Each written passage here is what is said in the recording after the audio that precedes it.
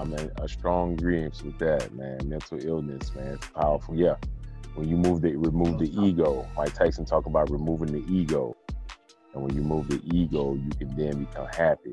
It's the ego, man. It's this sense of entitlement and thinking that you're the only person to ever go through something because it's you that is the most. Like, come on, man. You know how many people lost their parents, lost their mom, lost their dad, but your loss is supposed to be more important. No, man, that's my mom has prepared us for her demise. Not even demise. You need to choose the words that I use now. Her transition, her evolution, because she looks forward to it, man. Like me and my sister, we already ready to start laughing at the funeral. We already know. Because we already had this conversation. Like my youngest sister is gonna probably struggle, but me and my sister right behind me, man, my mother prepared us, you know, and as far as this next place, you know, that other place, you know, wherever that next journey is. Because every living thing got to go through it, right? So yeah, man. But let's get started, man. Let's go ahead. Finish your thought. Let me finish your thought. No. I mean, that's what they've been teaching us, you know. They've just been telling us that story in so many different ways. You know, it's very interesting, and we got so many stories about it. Right. But the things that makes that spirit feel good, that makes it connect. You know, right. It's not harming nobody. You know. And everyone's practicing their love, whatever the transition is, man. I just ask for God to bless it, you know. Absolutely, man. Now, I got my notebook out in front of me too, bro. So. Okay. Don't mind me if you see me looking down. I still got my geeky things, man. I got all these colorful pens and stuff, so it keeps my thoughts, you know. Understood. Hey, discipline is good. Those are good habits to keep. Yeah, man. I'm trying to stay. You know what I'm saying? Absolutely, man. So it is. I mean, I know. Coach Mo, if there's anything, you're definitely a consistent man. You know. I'm learning that. Yeah. In what way? What do you mean? In what way you mean? Yeah, I mean, in a way of just being consistent of seeing things through, you know, but also consistent on being able to express yourself the best way that you feel that you know how to, you know. Yeah, man. Yes, sir. Given any environment, no matter if you're a professor or if you're teaching kids in Haiti, if you with your wife or if you with your boys. You know, you've been a consistent man to me, so I appreciate it, man. It's humbling, man. I'm man, extremely humbling. So let's go ahead and get started, man. On that note, made my heart feel good. But yeah, man. So again, this is Mofo. This is the second interview part 1. No, interview 1 part 2 is what we're gonna call this, because we got some raw footage of us just freestyling, just talking. So, but I'm excited to have a young man that I really respect and admire and watch grow up. It's so cool to say that. You know, knew him as a freshman in college, football player, and now I can say that he's grown into a man, doing his own thing, has ventured out into some very unique areas. And, you know, I think he has a lot to share with the world. So, so without further ado, I would like to introduce you all to Mr. Dante Settles. What's going on, little brother? What's up, Coach Mo? How you feeling? Brother, man, I'm good because I'm great. Let me say that. I'm great. I feel excellent because I'm alive. You know what I'm saying? I got another day. I got another 24. You heard me. No doubt. You know what I'm saying? Your smile tells it all, man. Oh, woo. Yeah. Man, I got to tell you something. Somebody told me not too long ago, Mo, you look like the freest black man in Chattanooga. I was laughing so hard. Oh, boy, that put such a smile on my face, man. I just feel so Yeah, brother, I when I tell you my stress level has been reduced so much, man. You're just reduced so much, man. But yeah, I get to sit on a, right now with these steps, man. I got some shade, man. I can hear the birds chirping, man. Loving it, man. Yes, yeah, man. That's a good move. Got to get sir. that in, Coach. Absolutely. So, Mr. Dante Settles, man. So we met at Robert Morris University in the 2000. You were a freshman. Out of the DC area. Shout out to DC. All my peoples out there. I spent 2 years out there. Shout out to the DMV. Woo, the DMV, baby. We gonna get it to DMV, but hold on a second. Because it played such a pivotal role in my life, in my development, 2002 to 2004. But you grew up there. You were born there, man. So tell me about DC and just the DMV and how much it means to you and how did it mold you? Yeah, when you say DMV, for just in case others don't know, that means the DC, Maryland, Virginia area, also was known as Chocolate City at one point growing up. Right. But growing up here in the 80s, definitely was a good time. I think when we go back in those day and areas in metropolitan areas, of course, we have the crime. We have every community have their issues. But one way of growing up, I want to say it started with my household within my parents, and in a manner that they was able to raise like 2 boys and of course some other family members, but also play a pivotal role in the community too. So my experience growing up in DC, it felt like love because of the community base that we had to hold each other on to. And again, we all had our our things that was going on in the community, and we all know what we're talking about during that time in the 80s and some of the epidemics that happened in the Black community. Right. Let's call it, crack cocaine. Heroin, these drugs that absolutely crack. Yes. And it still affects the Black community. Absolutely. Absolutely. Yeah. That's undeniable. The stats don't lie. Yeah. Absolutely. So I, we tried, parents played a pivotal role. Community support played a pivotal role because I was in a lot of sports all the time. Right. My parents were very active in the community, running the rec center. My father running youth programs. So being able to play a role as a young man early on to, be a part of that community leadership through my parents, played a huge role in my development and navigating the city, So, home. This is home. Yes, sir. Yeah. Yes, sir. Speaking of, man, how the children doing, man? Doing excellent. Yeah, they're doing great. Good. One is in high school, 9th grade, and my daughter's 8 years old and making so many strides in her development. So I have a lot of things to be blessed for. Yeah, talk about your daughter, man, and her challenges, because I know there's a lot of parents out there that could possibly use some information.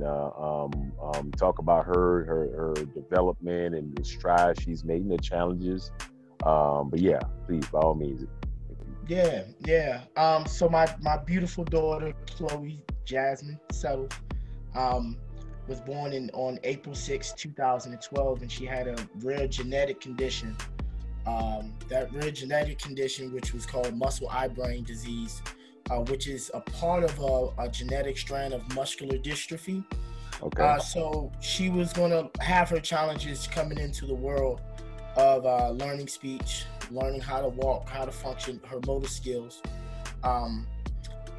And she continued to make strides throughout that process of doing our best to create an environment where she can develop. And so over the course of time, she had low vision, which pretty much made her legally blind now. But all of the therapy of there's like a core development that's happened if you're able to provide a home of love around that child, you know. And she can feel a lot of love, even though she can't see, she can hear. She'll know how to vocalize it by giving kisses and hugs and things like that. But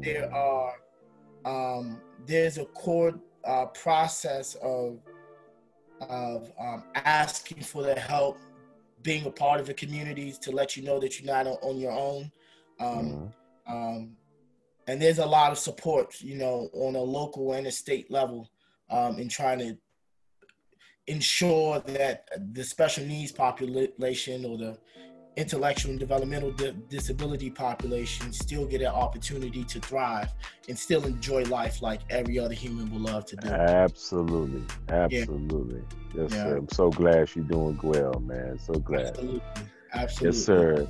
So what brought us together was the love of football, right? The sport of football brought us together. So I remember in our conversation yesterday that, you know, we talked about youth footballs, you know, and we all have that experience, you know. For those of us in the sport, man, you play youth football and you got a chance to go on to play high school, college, and pro. You know, where it began, it can literally shape the trajectory of your football experience. So your dad was a coach, and you got into the game at what age? 6 years old. Now tell me this. Now paint that picture for us. What year and paint that picture for us. No doubt. 1988. When so my father ran a program, and he was actually one of the successors of this program. That football was always a part of our neighborhood and our community. So Lamont Riggs' program was a program that started in the late 60s. And so it's been around for a long time. When my father started to run the program, he noticed that I would be running around with him because he played flag football. And so a lot of his high school buddies were running around playing flag football. And me being his son, I'm out there. You know, the field was right across the street from where I lived. So over that course of time, me always just being around football, there was a level of camaraderie that was there that I got a chance to see as black men doing. They were having fun doing it. And it was something where I just saw that it brought people together, you know. So when I was able to sign up for my first time, you know, I was 6 years old. We only had 1 pound at that time, which was, I think, 2 pounds, which was 75 and an 85 pound or something. And I played 75. The oldest you can be playing 75 at that time was 11. And I was the baby one of it, 6 years old, running around with them. Wow. I didn't see no field. So you was a 6-year-old going against an 11-year-old. Yeah. Wow. Yeah. And I know you showed that picture. That picture was crazy. To see you and your father, see how small you were out there. Yes. Yeah. I didn't start until 9th grade, so 14. So at 6, my goodness, just introduced. So how was it playing for a coach? That's your father. So again, with my father being not only my head coach, but him also being one of the leaders of the organization.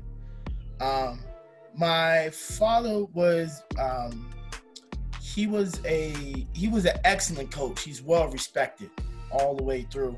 I respect him as a man and as a coach. But my father didn't talk a lot. He's not a rah-rah guy to get you fired up. But his work ethic in learning the game was so impressive. So at a young age, learning how to break down film. At a young age, learning how to look at the cues to give you a heads up of what's about to happen, what the play is.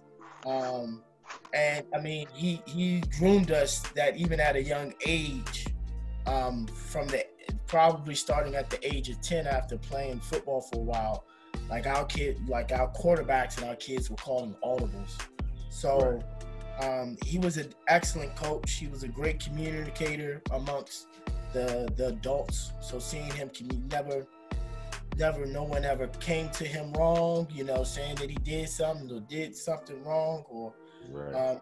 So it was an honor to play for Lamont Riggs and my father and his friends that became my uncles and neighborhood uncles and mentors and men that I can definitely model my character after at an early age. So that was impressive. Yeah. True sense of community. True sense of community in every word.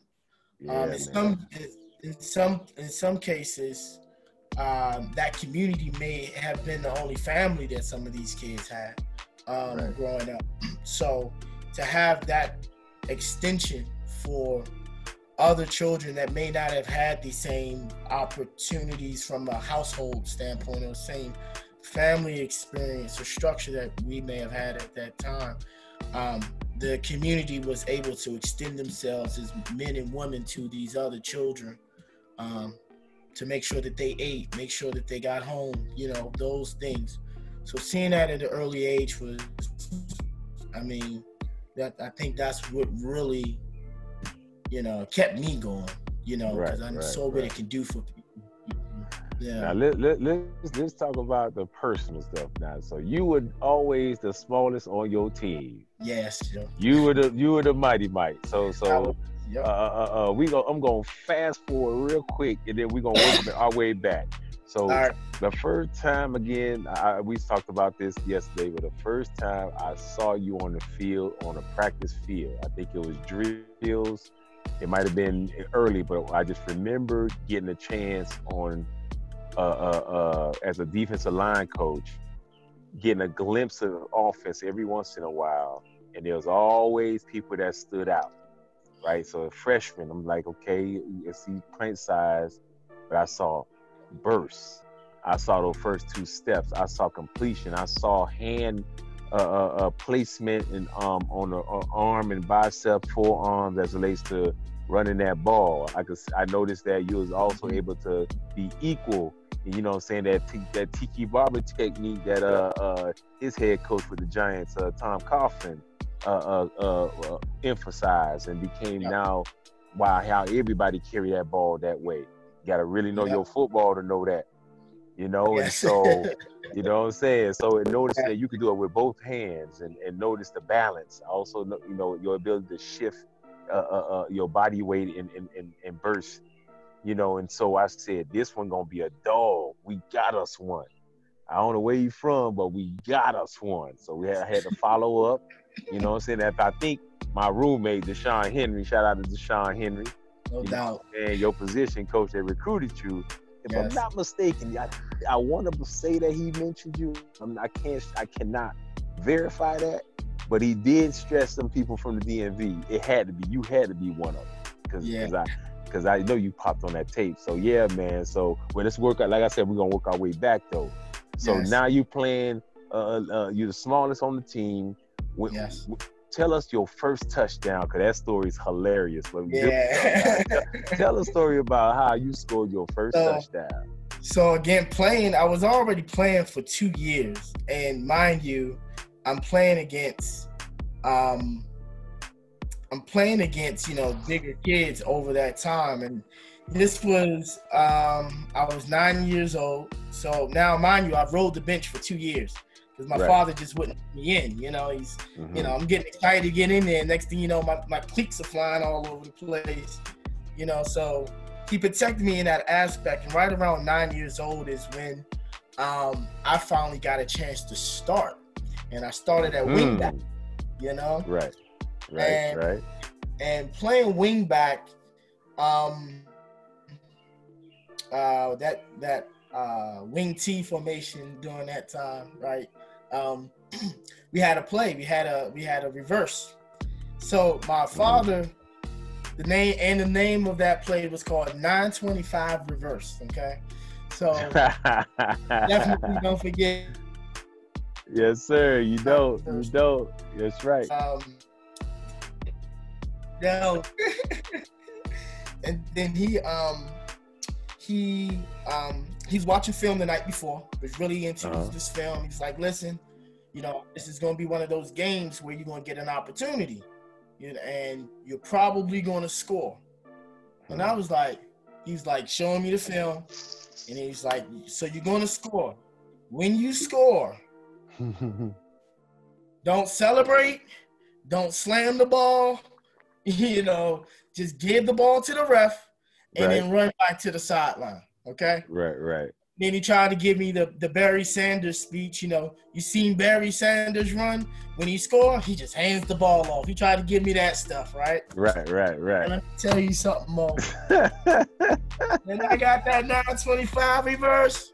Number one, I probably ran about a 4.2 at 9 years old. Man, I believe you, bro. I know you dreamed of that. Imagine, imagine knowing trusting your dad, who is a football mind. He know what he's doing, and you being told that you're going to score a touchdown. You're going, and because if you know what a reverse is, it's when you get the defense going in one direction, and the ball is pitched or transition from one person to another, going in the opposite direction, where you're using flow against the defense. Yes. So. Yes, and so you got a chance to know ahead of time that you was gonna score, and you still could not contain yourself. I could not contain myself. I think it was it might have been like a 25 or 30 yard touchdown. It felt like 100 yards because I was just going, you know, and you know, teammates came around. They were super happy. You know how they do. They picked me up. Man, yes, I slammed that ball. I took a knee, did a prayer. You know, I started dancing. You know, my father, you know, being a proud father, he probably just knew that was going to happen. But being a proud father, he just said, good job. You know, he wasn't. Right. So, eventually, you start doing the Barry Sanders thing. Yeah, after a while, then it became, you know, Dad started being like, hey, man, that's what you're supposed to do, you know? That's right. Routine. Yes, sir. That's right. So now you're when your first start, let's talk about your first start in Little League. How was that? What was that experience like? I mean, you just getting used to the contact in the flow of the game, you know? Like being in the game a lot more and being a role player. I wasn't no starting running back. I wasn't the star of the team. It was definitely way more kids that were much more talented on that team. Right. But, you know, being a wing back, you know, making these certain blocks and holding some accountability was upon the new responsibilities now, you know? Right. And that carried on into a season. I really didn't start really turning it up until my 10th grade year, because also during my first start years at 9, I was they will put me in at the scout running back, you know. So we'll do, you know, these 11-on-11 practices, and I didn't start on defense. I started on offense, but not defense. So I don't know, something happened, like, you know, I kept bugging my dad, hey, Dad, I can run the ball, like, give me a chance, you know? And he was like, you know, just get in there, you know? And so he let me play running back. I think the first time I touched that ball and I saw the hole open up, and this is against the starting defense, and one of the, like, top best players on our team was coming up to tackle me. And I stuck my shoulder pad in his chest and kept going, and ever since then, that's when I knew, either I can go full speed and through somebody, or I can move around them. But you ain't never gonna slow down ever again. Like, you're never gonna slow down ever running the ball ever again. Love it. Once I learned that, yeah. Now, and how old were you when you felt that? When you experienced that? 9 years old. That's right. So now you're officially getting some playing time. You started. Then my following year, I started at running back, at tailback, because all the other kids got older. I played 75 for 5 years, so I made a whole career. You had a whole little league career. Yeah. It ain't too many people that can say that. You had a whole it kept going. It kept going. All right. So then you got right around 10, that's when it really kicked off. That's when the way I was playing was just a way more physical, aggressive type of mentality at that point. Because now if I'm running the ball that way, then that also applies to defense too, you know? So now it's just coming downhill faster, you know, taking blocks on, you know, like way more faster.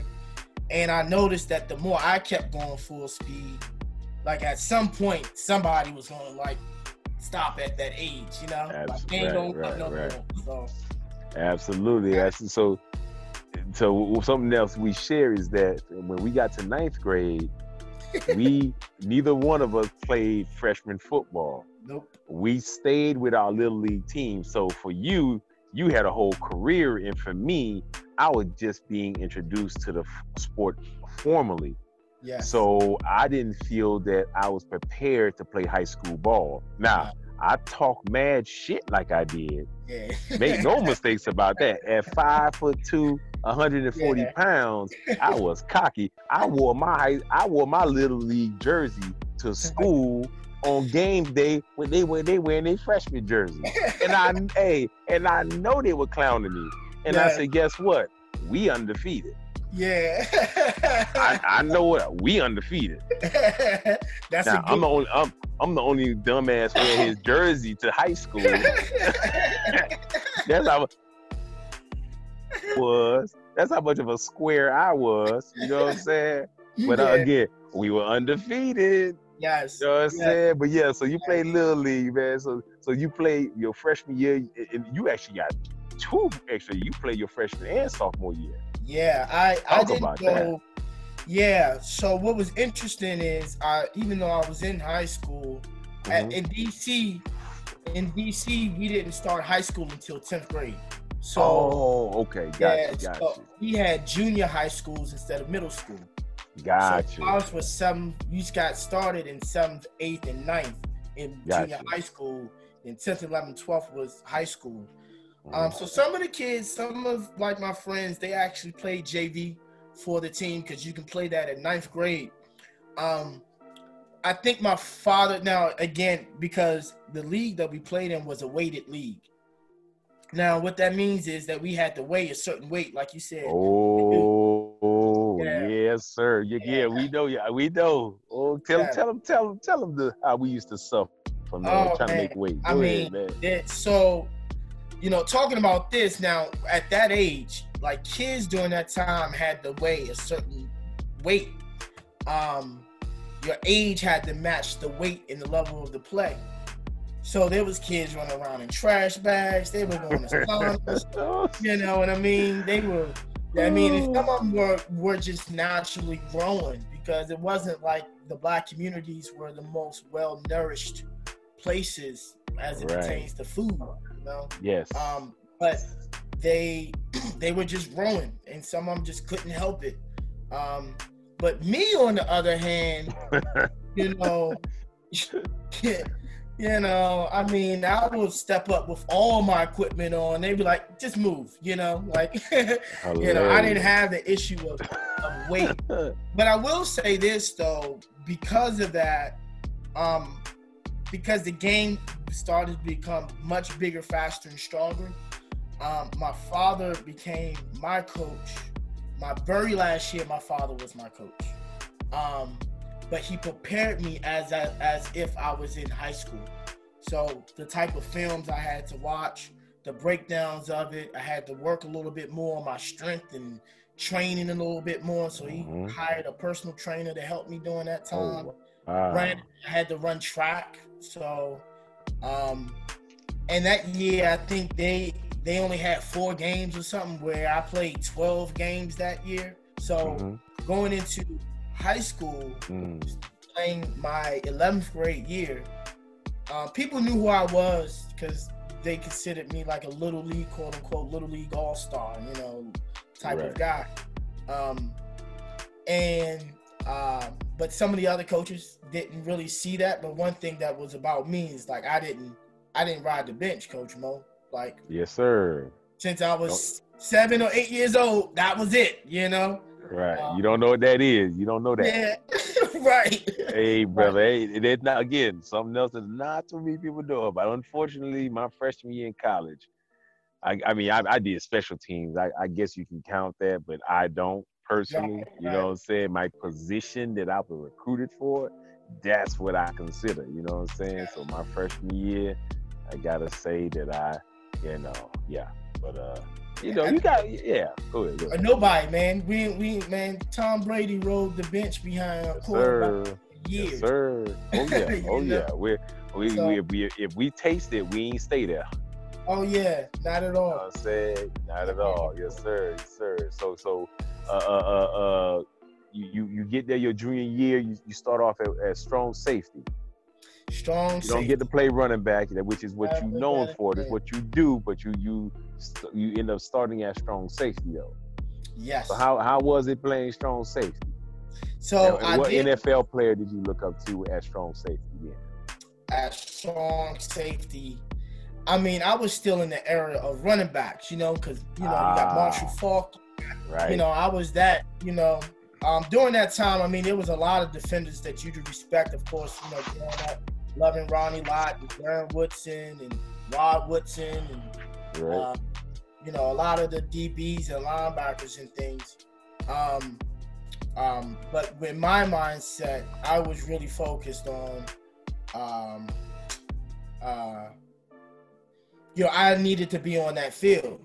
And how I got that opportunity was we was in practice and our starting wide receiver ran a slant. So I was on the scout team.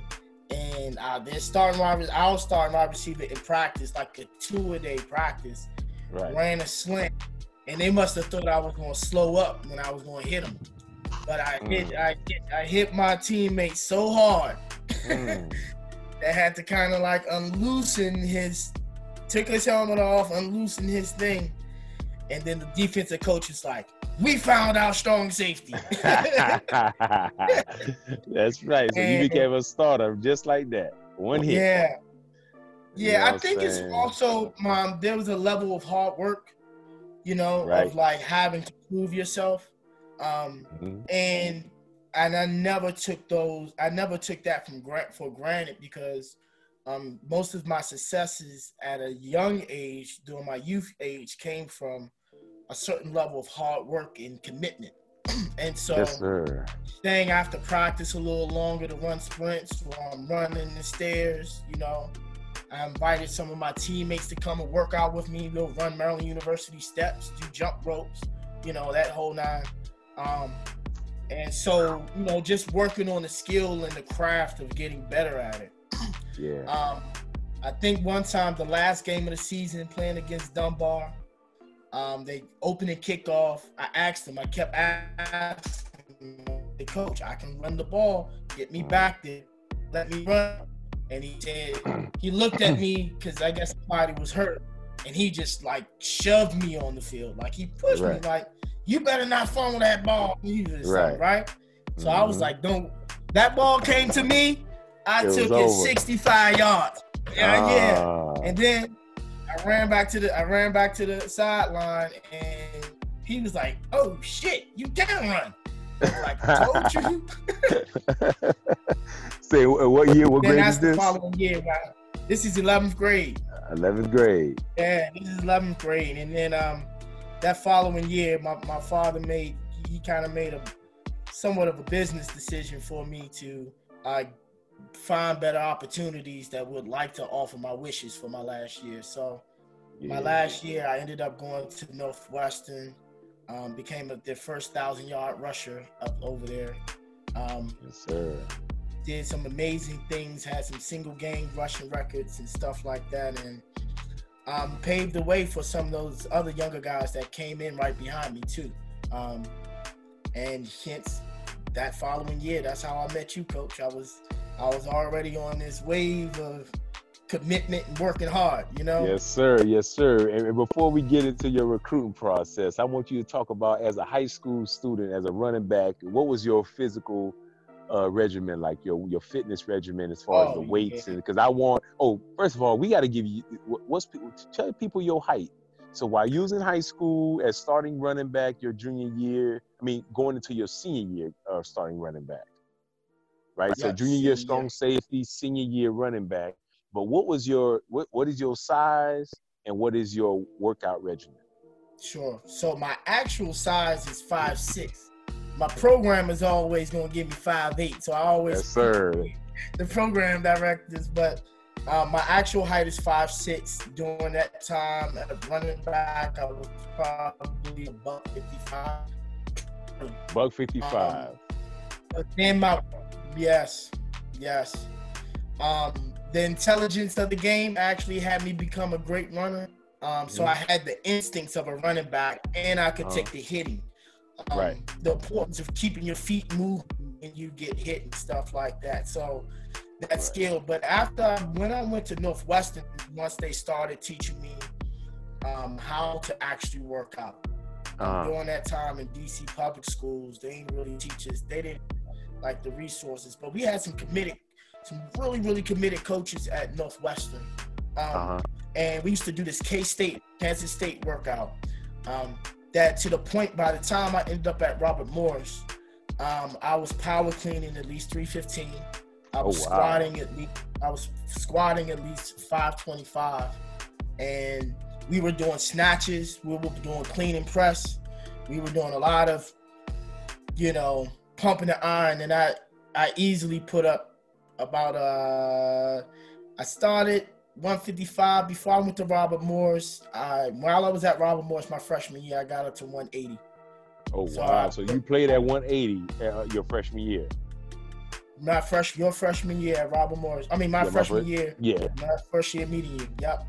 Wow. So before we get into that, we got to talk about academics. Now, how well did you do? What did you get on the ACT, if you don't mind me asking? I'm going to ask all my guests that. Sure. No, I barely. But I was at 890, but it was enough for me to qualify because of my grade point average. Yeah, what was your GPA, graduating GPA? My GPA was 3.8, so. 3.8, okay, yes. See, let me tell you, your boy, 2.2, 14 on the ACT. Yeah, see? hey, SAT, 560. Yes, okay. Yeah. And I tell people, I am not ashamed. Yes. That is what I scored. Me you know too. what I'm saying? So that's my score. Now, you want to see what I done after that? We're gonna talk about that eventually too. But that was my high school GPA and scores. But so you had a high GPA. Dad don't play that. You know what I'm saying? A student athlete, you get to know that the importance of both. Right? This ain't that. Yeah. And my boy who I interviewed too yesterday, Florida State, man, running back, he was a walk-on, but he talked about study habits, man. So before we get into study habits, we hold on to that thought. But actually, we want to talk about your study habits in high school. What was that like? Yeah. So Woodrow Wilson was Allensdale and Woodrow Wilson was considered one of the top academic schools from a DC public school standpoint. So, with so many cultures and everyone's learning possibilities, like we were loaded with homework. It was always going to be homework. Like you just said, my parents ain't really play that. So, them receiving calls and things like that. I didn't receive like my first failed grade until 10th grade, which was in geometry,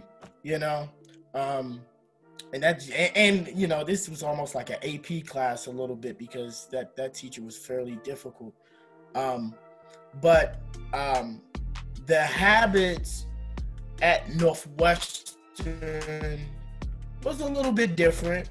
I had more opportunities at Northwestern to practice a little bit more character and restraint because I had a half a day. So my responsibilities were, once I'm finished at lunchtime, I can go anywhere, like people still in school, I can go back home, I can do anything that I wanted to do. But the habits of still getting your homework done. And when I went to a Maryland school versus a DC school, their curriculum was a little bit different too, Mo.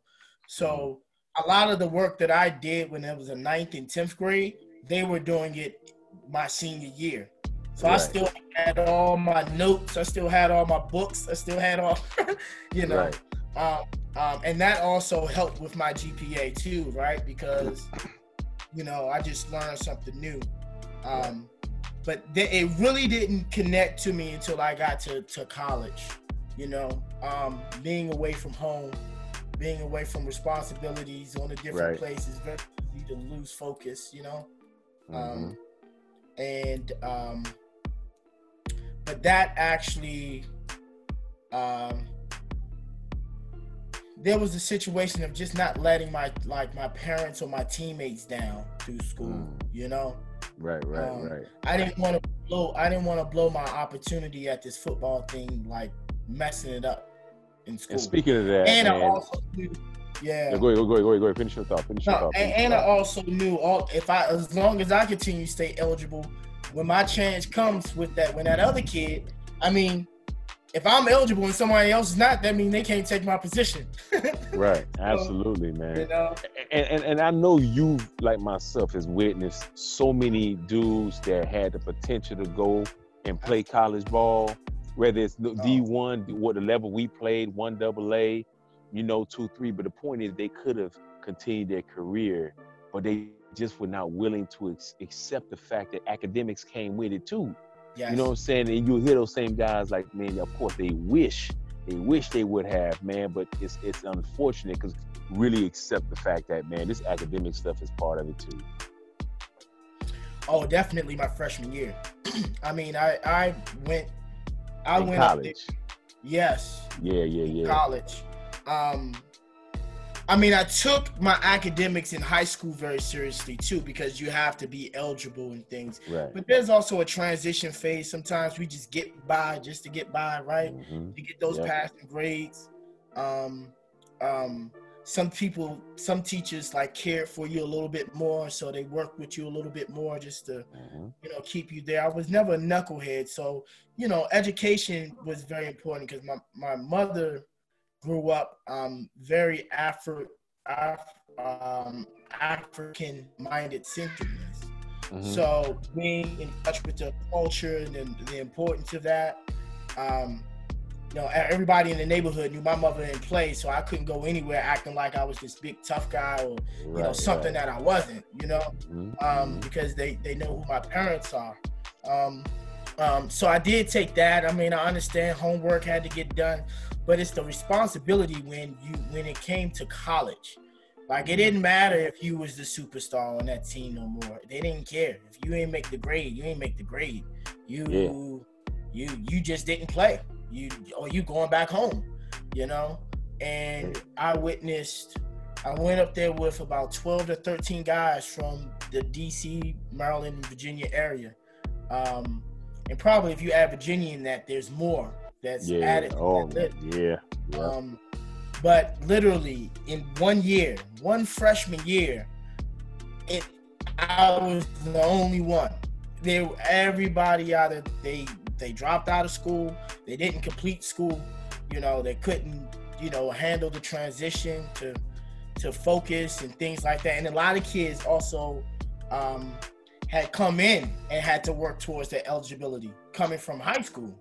So they had their freshman year, and had to prove themselves in their freshman year that they can become eligible to play for Robert Morris at that time. Prop 48 is what. Prop 48. They don't know, but a lot of people don't know about Prop 48, man. Yeah. Prop 48 was rough. It's funny. I went to a military school in Boonville, Missouri, my first 2 years, and if it wasn't for that, I would have been a prop somewhere. Yes. If I would have even pursued football at that point, I want to believe that I would have. But I probably would have ended up with my grades and my GPA. I would have ended up a prop. But again, it's almost like Prop 48 still gave brothers a chance. Yes. Right? Yeah. You still, but then to see how many Prop 48s that just didn't make it, Yes. right? On their own dime, like you would think like, okay, this is my investment in me for the love of ball, but it still wasn't enough, man. But you're one of the ones, again, that stayed from the DMV area. And again, freshman year, you come in, you got competition. I know you're not used to riding no bench, but you meet somebody that's in front of you, man, that's at running back at Robert Morris University, man. Talk to me about that guy. Yes, man. My guy, Sam Dorsett, you know, and you know, he at one point he was the all-time leading rusher for Robert Morris. His predecessor, who he coached, actually he coached him to beat his record, but he was in front of me, and this boy from Florida, Miami, Florida too, you know, and you know, it's very interesting when you come in and you don't know anyone, right? There were 72 freshmen, Coach Mo, so we had a whole JV team of a college team that also played against Division III schools. And out of those, remember, I was the D-line coach. I was a defensive coordinator for JV. Yes, you were. Yes, sir. Yes, sir. And so there were only 3 freshmen that played. I think doing things that were just a little bit extra because there were also other running backs too. I think at that time, like in our running back meeting, there might have been 9 running backs in there, you know, coming from all over, Ohio, Florida. You got, you know, guys that's juniors and seniors that want to get their chance, you know, at running back. You got guys coming in from JUCO that's been getting experience in that way. And so knowing that Sam was coming in and now he was being called to be that number 1 guy, I had to do things at any cost to get on the field. So I participated in all the special teams. I was on the kickoff return team. I was on the punt return team. Anything that got an opportunity to keep that ball in my hand, that's what I'll do. And I just patiently waited when my opportunity came in because we were really good at that time. I mean, we were beating teams pretty bad. So I got my opportunity quite a bit to back up Sam and get my 4, 5, 6 carries and make the best of it when I did, including some all-purpose yards from the kickoff returns and kickoff return team. So we all, you know, I tried to take advantage of as much opportunity as possible. Him and I had very different styles because he's very fast and quick, but he's a bruiser of a running back type of guy. And he can definitely deliver some hits and bowling ball. Yeah, absolutely. And where I came in with a little bit and I just wanted to hone in on that. Right. I wanted to focus on my speed. I wanted to focus on my quickness and my development of the game, knowing your plays, because you can't freeze up and not know what you're doing, because then you really won't get no opportunity. Yes, Coach Walton's playbook was pretty thick, you know. Yes, sir. And real quick, we provide context for we want to provide context for this. So, head coach was Joe Walton. Joe Walton is former NFL head coach, New York Jets in the '80s. Was an offensive coordinator for the Washington Redskins. Was the Joe Theismann's personal coach, quarterback coach, and so we're talking about. You know, we were coached by legends. Our defensive coordinator, offensive line coach, Guru, Bad Rad, Dan Radakovich, who recently passed away. Shout out to Bad Rad. And again, we would brag, and our coaches would brag that we were getting a football education as well. So we learned, like you said, how to break down film and how to pay attention to detail and how to look for talent and all those things that, you know, caused us to be successful back then, and especially that 2000 year, your freshman year, where we go on to win the national championship. And for those who don't know, so there was 1AA, right? There was a time when there's 1AA non-scholarship. Yeah. This was a special football category created for those schools that were growing pretty rapidly, and they had the foundation to claim 1AA versus 2 or 3, and provide enough financial assistance. They were not called, we have full scholarships then. Again, it's non-scholarship, but some decent packages depending on who you are. You know what I'm saying? To be honest, right? Yep. And so, and that's what the system was. And so, we won that year in 2000 the national championship for 1AA non-scholarship. Let's make sure we say that clear for our level. And if you wonder what type of schools those schools in that league, it was Wagner, Stony Brook, what else? Albany, St. Francis, Sacred Heart. Yep. You had, but we played against University of Dayton. Yes, sir. Duquesne. Yeah, there's a few that were in that conference. Furman at one point was in non-1AA non-scholarship. So it was, when we're talking about national rankings, 1AA non-scholarship across the country, right. there was quite a bit of teams, and Robert Morris was always ranked in the top 1 to 3 every year in the nation. Absolutely. And in 2000, again, we went undefeated that year, won national championship, and game ranked number 1 against ranked number 2, Robert Morris University versus the University of Dayton on their field. And we're talking about turf field, 15,000 students 15,000 seated stadium. That's for us. That was big. Yes. You best believe we act like it was big too. Yeah. You know what I'm saying? So yeah, tell them about that. The first time you got a chance to get in the game and do your thing, man. This was the 5th game of the season at this point. Sam was having an incredible year. You know, I knew at some point I was like, okay, I got to play my role and take advantage of everything that comes, because he's having an amazing year. And we're going up against number 1 against number 2. And like you said, at Dayton, 15,000. So it was a lot of people out there. It was televised in Dayton's broadcast and everything else. And, I couldn't wait. And again, it's one of those things, like, it's a big game. And I love big games, like that's what I played for as a kid, Right. And, as the game goes along, it's a tight game, so it's not that many kickoff returns, not too many punts that's happening.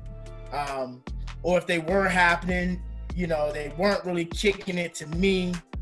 Sometimes my senior fellow senior return man would come and steal the ball from me. Go ahead, you gotta say his name. You gotta say his name. My man, Opio Gary. Come all the way from across and then just take the ball and just take off. But I get it. He was a senior. He's been wanting to make a play, wanting to make a play and stuff. But then Sam tweaked his ankle, and he wasn't able to move the way he needed to in this big game. I mean, they're coming, At this time, we were down. I want to say that we were down 3 points at this point. 5 minutes left and some change in the third quarter.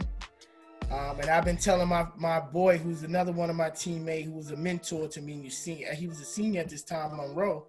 And I was telling him, man, I can't wait till I get into the game. I can't, man, I'm going to make sure. I just can't. He just kept hitting me on the shoulder, telling me throughout the whole game, first, second quarter, like, y'all, you going to get your chance, little bro. You going to get your chance. And then my number got called. He's like, you're going to get your chance. And shout out to Monroe, man. Shout out to Ro, man. Shout out to Ro and his family. So, then it became, in that third quarter, defense is playing lights out. I mean, these are games where we've been blowing people out usually by this time, and you could see the workhorse on both sides, man. I mean, there were some workhorses on each side, and then we were going at it. But then coach called that 25 leg draw, and they didn't expect the young boy to get the ball. You know, I'm Sam's backup, and they didn't really know what I was about, so they never got a chance to really scout report me and prepare me. But I stood patient, and as soon as Tim Levchuk gave me that 25 leg draw, and I tackled through that guy and took off, took off on that end zone. Yes, sir. And we were, you know, that was a huge piece. I think we were up at that point. That put us at where it became 14-7. Right. I'm sorry, 14-13. It became 14-13. And so from there, you know, I think Sam, they rocked up his ankle or something like that. They wanted to get him back into the game or what have you. Coach looked at him. He's like, nah, don't worry about it. We're gonna let him go. And I just ran with it, man. I mean, I caught every pass that Tim could throw to me. You know, I broke every tackle I could. You know, was running through some tackles, some arm tackling. And we even led another drive all the way down for us to get to the goal line so I ended up with something like 12 or 13 carries for 77 yards or something like that. Right. So I averaged out to be somewhere over 6 yards a carry or 7 yards. So it was one of those games that really highlighted, and that was Coach Joe Walton's 100th win too. So it made it even bigger. Absolutely, man. Yes, sir. Shout out Joe Walton. Proud to be a part of that. Yeah. And you mentioned Tim Levchuk, man. So Tim Levchuk was the quarterback, won Offensive Player of the Year for the Northeast Conference several times. But you know, me and you were talking about that delivery and the ball, zip on that ball. My goodness! And for those who don't know, and receivers out there. When you got a quarterback, when you can hear the ball when it's coming, because there's a lot of quarterbacks out there, you know, they need to work. But man, this kid, so picture 6'6" quarterbacks, 6'6", you know, and throwing that ball, it would make a sound. And we talked about how he could throw against the wind like no other. Like, it was amazing to see that dart that he would throw, and the ball would just drop right when it's supposed to into your arms.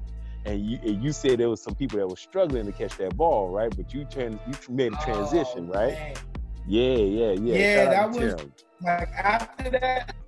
after that freshman year, I worked like no other. You know, I knew if that was gonna be my role. Ever since I got a taste of kind of like getting the ball and knowing that I can actually do it. You know, and I was able to actually do it as a freshman. I was like, I'm about to take my workouts to a whole nother level now. Me and my father started working out 5-hour days. So as soon as the season was over, we got to work. Every time I came home from winter break, I would work in the warehouse with my father, doing whatever we were doing. And then I would go to my local high school, Northwestern. I'll get back into my power cleans, my squatting, my working out. But then my father started adding the footwork and the plyometrics and the speed. So then I came back my following year, and I was right up between 180 and 185, but I was chiseled. You know, I came back like bigger, faster, and stronger.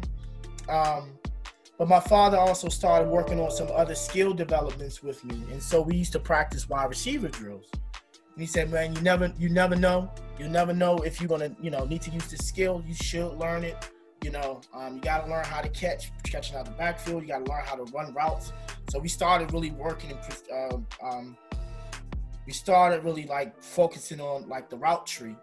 And so my father asked, I think it was Coach Deshaun still, he said, hey, can you send me the route tree that you guys run?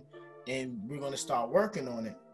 So I got really good on my get-offs. I started getting really good at like no fall steps, breaking down, making my movements a lot crisp and fast.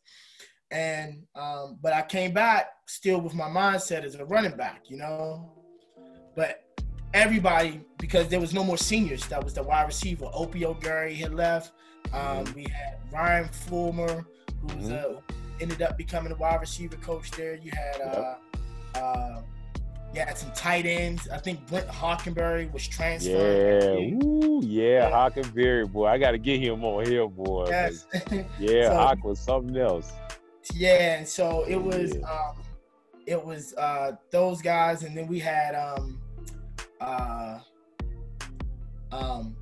but the wide receivers, they weren't there. Tim coming back for his senior year, again, like you said, he already won every accolade before his senior year, so he's coming back faster, bigger, stronger arm, because he's getting ready for the NFL. Because his opportunities were coming. So I noticed, man, just Tim was throwing that ball, and all of a sudden, poof, poof, you know, everybody hitting people in the face and all types of shit. And coach just couldn't take it no more, you know, I think. But I also was still working behind Sam. I don't know what Sam's workout at that time was, but I knew what mine was. Right. And Sam tells me this story about when, because it pissed him off so much.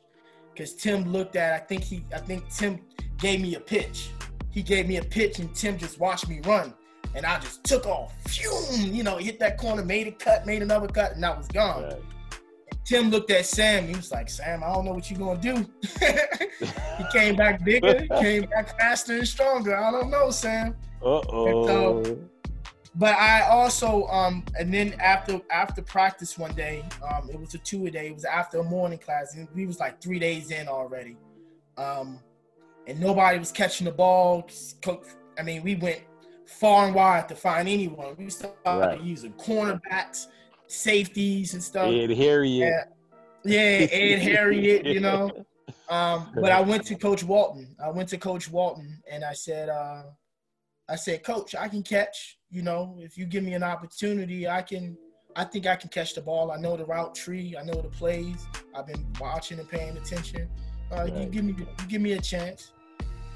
So he said, okay, I want you to play some Z, you know, I want you to play that Z flanker position, second half of class. I want you to go with wide receivers. And I went over there. My footwork was good, you know. You can tell that I've been practicing. My work ethic was already there.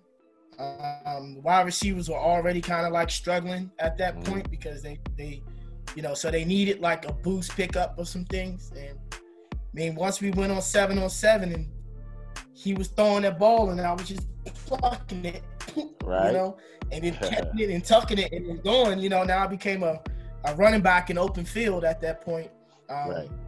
Coach Walton never moved me ever again. He gave me my position. And so you became a receiver. Never came off the field ever again. There it is, man. So you had some monster games. Now, please correct me if I'm wrong. Was it your last game of your career that you had a crazy statistical game? Was that you? Yeah. If I remember, because I'm gonna tell you. Let me see. Was that against Dayton? No, Duquesne. Duquesne, yeah. Yeah. So let me tell you this. So I don't know why I ended up in town. It might have been CC. Carl Cannell gotta be on this podcast. Woo, yes. Carl Cannell. But yeah, I think it was him that encouraged me to come to the game. And I just remember Taiwan had just had a monster game too, maybe the week before or something.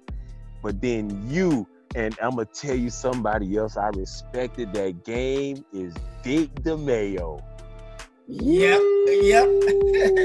Let me tell you something. You talk about getting your opportunity and making a statement, your last game of your career, man. You know, because you got a guy who's been a starter since his freshman year in front of you. You know you can play, but because of the competition, you just don't get a chance. But when you do, Richard DeMayo, who's an offensive coordinator now at where is he now? He's with Benzel at Westminster, if I'm not mistaken. Yep. You know, yeah. So he was throwing, and you were killing it. My goodness. I think what, 10 catches maybe?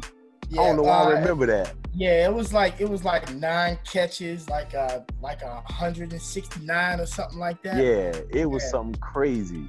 Yeah, man. And it was a night game too, and everybody yes, was sir. out. Oh, yes, yes. Yes, man. And that's another thing. I mean, just looking at some of those guys that when they get that opportunity, Rich threw for 444 yards in that game.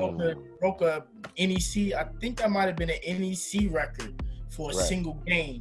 And like 4 touchdowns or something like that. Like man. For some crazy numbers that day.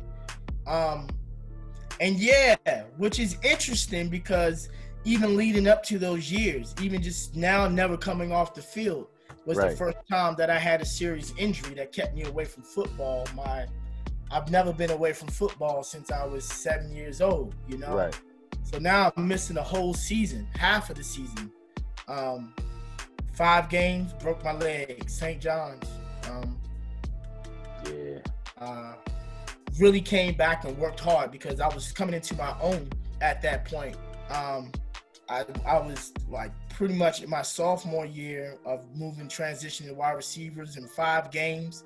But I was kind of getting acclimated with our first game, but like the second, third, and fourth game, I was leading the NEC. Like I was up there in the top in all-purpose. I was up there in all yards after catch in the whole 9, and I was so I'm building up this thing, you know.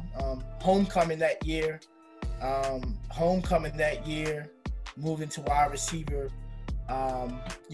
7 catches for 167 yards, 2 touchdowns, you know. So I'm really finding my groove at this point. But break your leg, man. You know, you break your leg that's something completely different, you know. Right. But came back with the expectation the following year. Came back with the expectation the following year. Went back into my workout regimen. Bigger, faster, stronger again.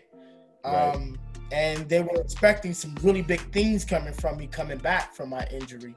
And then first game of the year, Sam goes down. And he has an ACL, MCL tear. And I'm always desired to play running back. That's my first passion. Number one is I started to learn real quickly as a wide receiver that you're the last one to get the ball. So anything can happen before that, you know, bad snap, especially when your number's called, you know, bad snap, a sack happens, you know, bad throw, the whole 9, you know. That it had my competitiveness was sometimes getting the best of me because I could be wide open down the field, but if he don't see me, you know, it's kind of like frustrating, right? So I was always big on getting the ball into my hands as fast as possible. So pitches, you know, even if we didn't do like any quick squeeze like they do back, like what they used to do now. But Sam went down. I did get an opportunity to play it again against Dayton again. And second game of the year, I tore my meniscus. So I did finish the game against Dayton and had a pretty good game given the fact that I tore my knee right before halftime. And I missed the whole season. Had to get knee surgery. You know, I started thinking more about my life, like your study habits and everything else, because at that time I was into computers, but I really wasn't into computers. I was just doing it because that's what, you know, it's a parent's choice and kind of like that, but football was my thing. So I switched my major over into the finance side of things. Set me back a little bit, but I was able to pick up that extra year. But that was the year that also Sam and I became best friends. So when he tore his knee and I tore my knee, We had a string of injuries. Taiwan's ankle wasn't working too much, so I think that year they went 2-8 or something along those lines. Right. Had a really rough year. A lot of injuries. A lot of injuries I heard. Ton of injuries. But that was a shift for me. That's when I started really getting into my book reading even more. Had more time to educate myself on things. I had time to really start reflecting, about my life and what I really wanted to do with it, because now football didn't sound so much as a guaranteed lock no more. Right. And which also gave me the opportunities, and shout out Coach Joe Walton for that, because one year I decided to stay up on Robert Morris campus. I stayed up on Robert Morris campus to work and also to go to summer school. So this was my first year not coming home. Right. From that, and I worked in a library, and so that gave me more access to books. I was taking more notes. Me and Sam became really close. Me and Taiwan ended up becoming my roommate. Taiwan Massey. Shout out to Taiwan Massey. We got to get him on here. Robert Morris Hall of Famer, not a couple years ago. Statistically, one of the top receivers, if not the top receiver. But you got the all-purpose guy though. That's your thing, right? I'm an all-purpose guy. Yeah. That's right. You marked all that up on the all-purpose ranks. Yeah, I'm pretty sure these young guys are just all those things just wither away in the sand. No, you got some good ones. You got some. Yes, I do. I do hold some good ones. Some that they won't ever be able to take from me. Yes, sir. Robert Moore, they're definitely doing a good job on their recruiting. They're showing up on some things a little bit better. So, but just y'all better not take down my fat head. That's all I know, So, you got a fat head. That's dope. That's dope. Yeah. And it's right next to Taiwan's too. So that was pretty cool. Oh, that's dope, man. Again, honor that very few people get to have. Yeah. So you go on to graduate, finance degree. You work, but because we almost running out of time. But I wanted to talk about your new drive, if you will. I heard in that you was into yoga. I had to go do my research, and I'm like, oh, he's really into this. So you're into this mindfulness and yoga movement, and I know that a whole bunch of football players, Lord knows, can use, especially former football players, old raggedy ones like myself, who's in so much pain, knee injuries, lack of flexibility. So tell me about your yoga journey, man, and as far as making that transition from a football mindset to yoga, and how that transition has been. That's a great point too, because football is what led me into it for so many years. You can feel the effect of football, and you'll know when you start to have it. Having knee surgery was one of them. I can felt my body getting a little more tight, starting to pick up a little bit of weight. I was married at that time and started having kids. Time became of the essence, and one of our coaches with my youth football program at the time, I started watching him just transform his body doing yoga. And I said, man, what are you doing? He was like, man, you got to come with me to the studio. It's like, it was a hot yoga studio at that too. And, I did go in there, and you hit it right on the head. All I wanted to do at first was to touch my toes and take away some of the pain, of just height and stuff like that, But as I started keep doing it, you're going into this thing and you have like a competitive mindset, and there's nothing to compete against, because now if you compete so much, you're actually competing more so against yourself, and when you have to practice mindful movements with your body. being a little bit more compassionate, where I, like I talked about for years, working out for 5-hour days and power cleaning and snatching and all these other things, could have put all these different type of stresses. And I asked a lot for my body over the years playing football. Right. For so long. That the more I kept doing it, the more it kept kicking my butt. And like, you know, now mind you, I always got to prove myself, right? Right. You know, but the more I'm like, I'm not getting it, but not frustrating to the point where I wanted to stop, because the benefits of still me going through the motions was still felt great. Right. And I stuck with it. Coach Mo. You know, at the beginning, it was kind of like on and off. You know, I kind of like, all right, I'll come back to it. But I just started feeling the effects of it, and it just felt like night and day.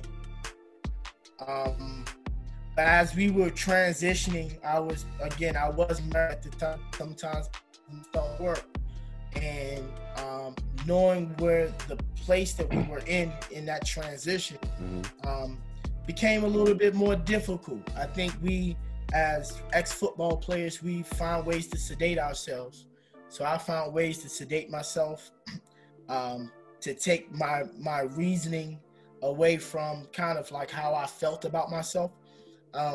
Being an ex-football player and being at a point where everybody's cheering for you and you're doing all these great things, to being home, sometimes you ain't getting no cheer. Yeah, man. You know? Oh yeah. Yes, sir. Hey, there's a lot of people dealing with that, man, on all levels, man. It's not just a professional, man. It's those who miss those cheers. Yes. Yeah. But we connected ourselves with that, right? We saw our self-identification as being a part of that. Right. That when those things start to fade away, like we were just talking about with the sands of time, like where do you end up becoming? You know, right. Who do you become when you're alone? Who are you when you're alone? You know, so after a while, I started to recognize that man in the mirror again. You know, I started to realize kind of like the work, my mind clarity of like certain movements and getting certain blood flow going through. Stuck with it, so I just didn't stop. And now to this day, I'm a certified yoga teacher. I'm working on some programs with Yoga Alliance, and you know, I've got a program for the special needs population and a company that serves them. So even in that process and yoga and that self-reflection and that self-meditation, I don't think I could have even imagined this. Like all the beautiful things are great, but the best thing out of it is that I feel good within my mind, you know? Good. I'm glad to hear that. So glad to hear that, especially as it relates to the mindful piece and that people make this separation of mind and body when, you know, they're one and the same, you know? Yes. And so what would you tell a former football player, let's say from the teams that won with you, the 2000 team? So your former college classmates, football players who now we a couple years out, right? Yes. What we talking about? That's 20 years. 20 years ago, man. 20 years ago. My God, brother. 20 years ago. Oh, Lord have mercy. So what would you tell those guys from that team who might be right now back is stiff, legs, joints are hurting, hips, knees? What would you, as far as a place to start, because again, there's still this stigma around yoga as this, you know, guys are too hard and too tough, you know, to do some yoga, and people even throw religion reasons as to why they don't do yoga and totally complicate this thing. So what would you tell someone to introduce them to yoga, mindfulness? What would you tell them? Our former teammates, but just people in general. Yeah, but definitely for our former teammates and coaches, all the people that were a part of our lives, family and friends, is to, even if you just want to start, just start. It can start at home.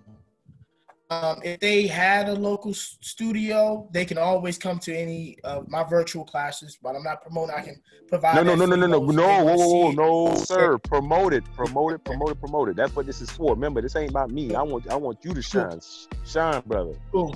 You can always go to, I got a couple of websites. One is being www.synergy, that's SYNERGY.yoga. We offer online classes. So right now we're doing it through Zoom. So we're able to see you and you're able to see us and help you along those lines of helping to get introduced to that. Especially if you live in a rural area where that's not as accessible as that. But where to really start is to lie down on your back, turn off the lights, close your eyes, and just listen to yourself breathe. The body's going to start to create this awareness within itself to show you where the places are stiff. It's going to start speaking to you. It's going to start speaking to you through the antiness, and just laying there, you're going to start moving around. You're going to start thinking about something else, or you're going to start scratching your head, or you're going to just start talking. You got to start talking out loud. Just give a chance to just take some time, and it doesn't have to be long. 5 minutes is enough to know what we can do to help with our body. How can we work with our awareness and our own personal consciousness to heal the body? So that energy is the same thing that we're able to collectively come up with as a thought to have an idea of where we can start. But yeah, do that. Walk on your feet a lot more barefoot. Start to feel the different places within the body, within the bottom of your feet. Stretch, sit on your ankles, sit on your toes. Get right into the bottom of those feet where you start to work like different angles, because that's reflexology. All your nerve endings are down there on your feet, right? So so these are like a couple of things I would say from an immediate standpoint which you can do. Gotcha. The other place is find a community that can help. Again, this is a non-denominational, this is a non-religious, spiritual type of way of doing things. Of course, traditions, which they see is Hinduism, they can find, all these other type of these things that is connected with it. But they practice yoga in Egypt. They practice it during the times of Egypt in Kemet, and it's written on their walls on the forms of exercises that they had to also do. In which Africa and India and a lot of those regions did a lot of trading of knowledge and the science of knowledge. And so you find still a lot of rich history that's connected to Africa in a lot of these other cultures too.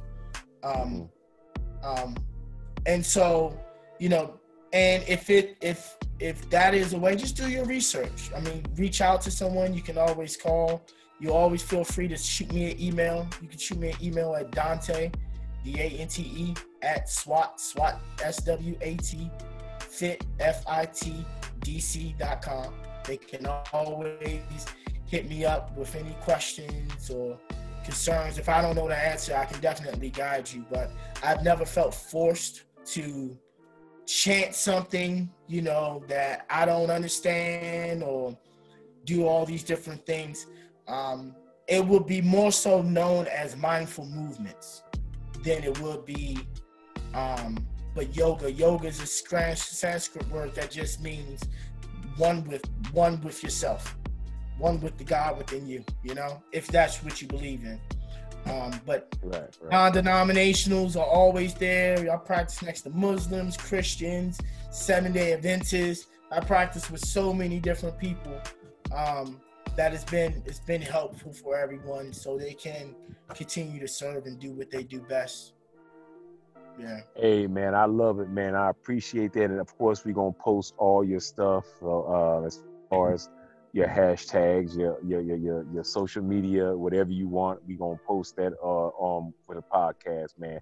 I appreciate you, little brother, man. You hold it down, and maybe we can do something related to you I don't know, when next time we in person, we gonna do some stuff together as far as Can't go wait. through a routine, stretch routine, you know what I'm saying? I'm gonna need you to put me on something specific for this knee, man. Yeah. So yes, Got you. I need you, brother. I need you. All right, Not a so problem. that's the end of this episode of Mofo. Be on the lookout for some more episodes. I'm gonna be interviewing some more Robert Morris University football players from that era and from my era when I played. So, and as well as some other people that I've met throughout walks of life throughout my journey, especially within the context of my educational experience. So, looking forward to doing this, man, and to the world. I say thank you and looking forward to some more. Mo Baptiste, we out. Yes, sir. Talk to you soon. All right, brother, man. Be easy.